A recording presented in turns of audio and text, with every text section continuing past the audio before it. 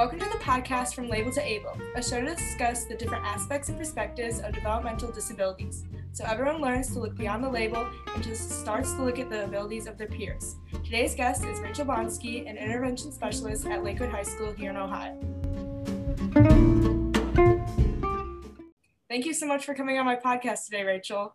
Well, thank you for having me. Yes, of course. So would you mind just telling the listeners a little about who you are and what your job is? Sure. So like you said, my name is Rachel Bonsky. I am a licensed intervention specialist. I am a mild moderate K-12 license. I've worked in a variety of settings. My first year, I worked in a position that was like inclusion and co-taught.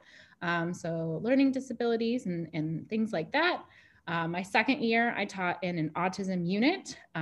So it was a unit for students with severe autism at the high school level, all day, all the time. And then now, and for the past couple of years, I've been working in a behaviorally focused unit, which is a classroom for students with severe behaviors, whether those be internalizing behaviors like mental health needs or external behaviors like aggression and physical altercations and things like that.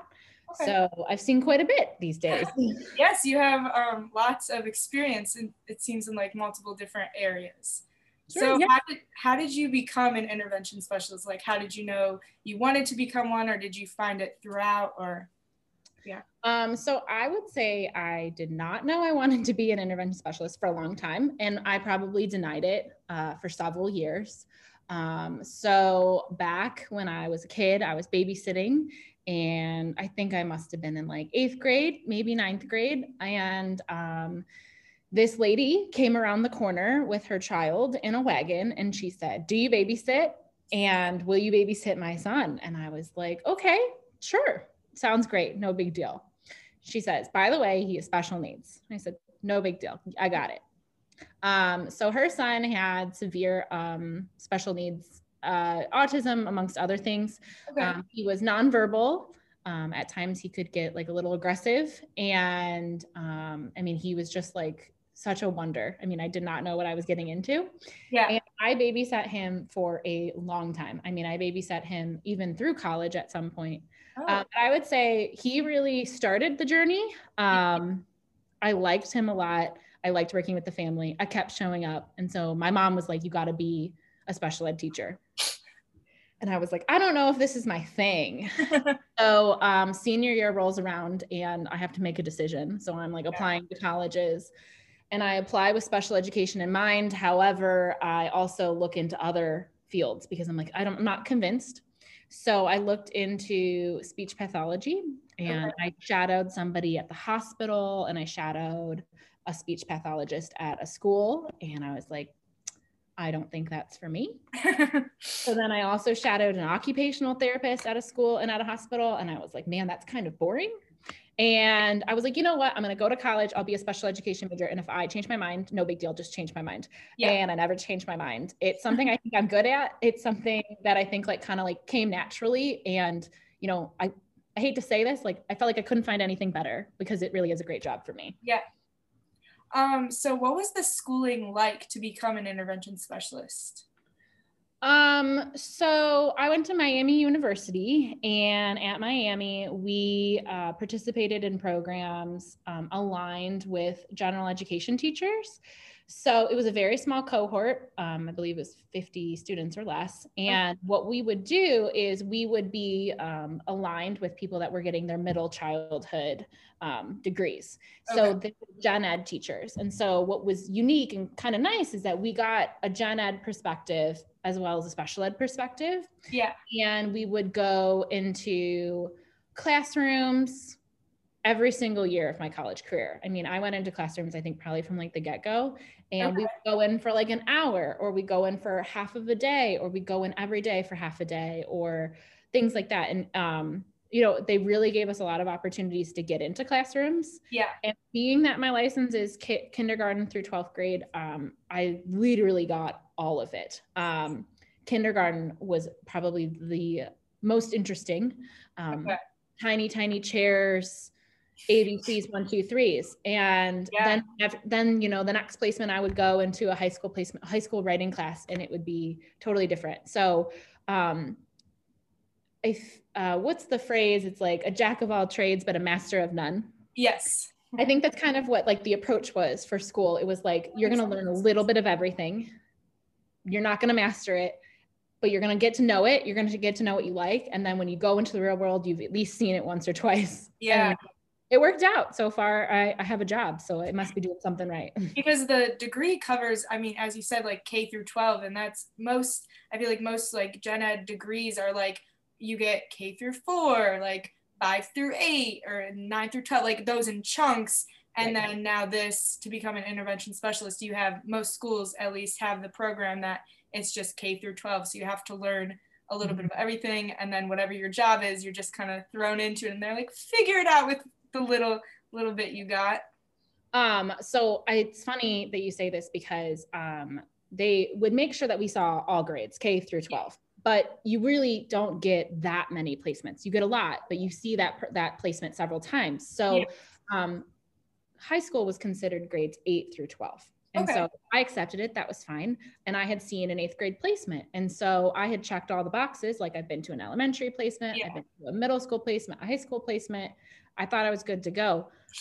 When I started applying to jobs, I did apply to some high school positions, and I had to be very honest, awkwardly honest, when they said, have you had any experience at the high school level? You know, grades 9 through 12, which is typical high school in Ohio. And I had to tell them I did not. My highest grade I knew was 8th grade. But, you know, I think school prepared me enough that I had some great basic skills that I could transfer in any grade. And you just make it work. You know, I think with education, you can go to student teaching as much as you'd like, but nothing's like owning your own classroom and managing your own classroom. And so a lot of it you learn on the job, and I'm 6 years in and I'm still learning every day. Yeah. So was your first job at the high school level that you got? Yes. So I taught grades 9 through 12, all of them. I had a combination of like co-taught classes. I co-taught government, and I co-taught English. And I also had some small group classes, which is where I saw a lot of students with developmental disabilities. We had a small group, and the students were on the alternate assessment, and I taught them history classes. And it was a really great great job. Gave me a lot of different types of kids to see. And I'll never forget my first job. I mean, you'll never forget your first set of students, and you'll never forget your first job.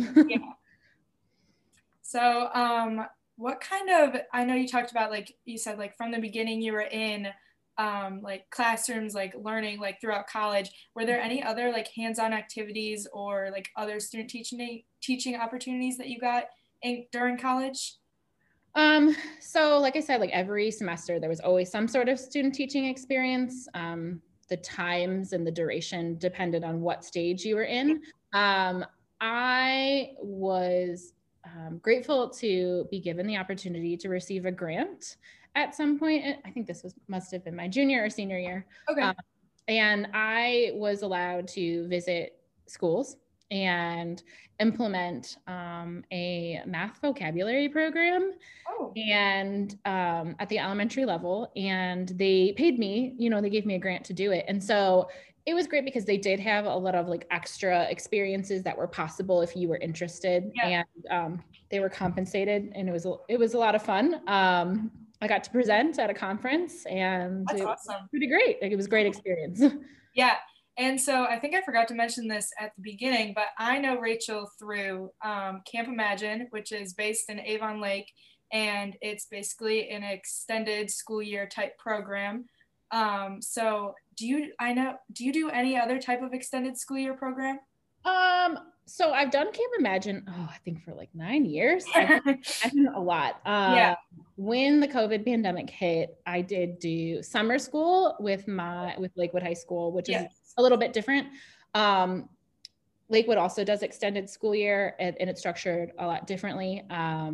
But Camp Imagine I've done for so long, and it takes up, you know, kind of a lot of time in the summer. I mean, it's 9 to 2, It's 6 weeks. It's very structured, gives a lot to the kids. But that was mostly my experience because I actually started doing Camp Imagine after my freshman year of college. Okay. Back in the day, it was run by George Haxu, and I bugged him enough that he called me back and he offered me a job, and I worked for him for several years. And yeah, I've been there for a long time now. Yeah, that's awesome. So, I mean, our listeners will hear a little bit more about Camp Imagine in a future episode, but can you just talk about like the opportunities that you get to teach at Camp Imagine there, or like the things, basically a little bit about how you run your classroom there? Sure.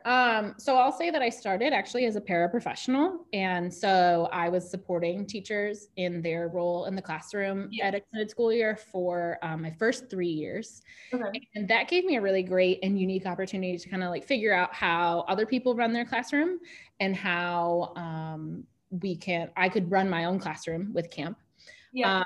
So typically we would have like 10 to 12 students in each class with developmental disabilities or multiple disabilities, things like that. And the camp day would typically run with some structured academic time with a lot of fun filled in. So typically I'd start my day with a morning meeting with the students and staff. And then I would do academic time, which would be specific to each student. Ella, you were great helping out with all the kids. Ella takes great data if anyone needs a data collector listening. I'd check in with students, and then other staff would be working with students on their IEP goals from the school year. And then tons of fun sprinkled in. I mean, we would have pool time. We would have time to go to the park and work on gross motor skills. We had some field trips sprinkled in, some guests that came in, a car wash. So lots of fun. Can't forget about the Go Noodles, of course. Oh, and tons of Go Noodle time. Brain breaks galore because the kids want summertime fun too. I think the most interesting thing about camp is that you have a lot of students with severe needs in one room, but I also had a lot of staff. And so a unique challenge at times is like managing staff. So managing who's working with who and how it's going and things like that.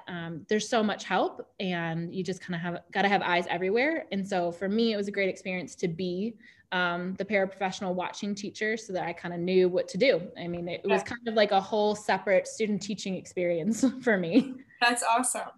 I just have one last question. I asked this to like all the guests on the podcast. So what's one thing that you wish everyone knew about developmental disabilities?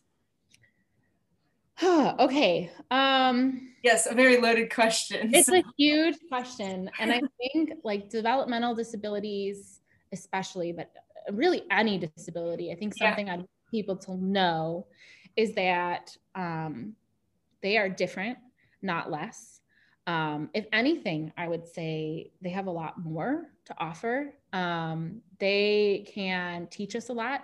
They can teach us patience, kindness, perseverance, understanding.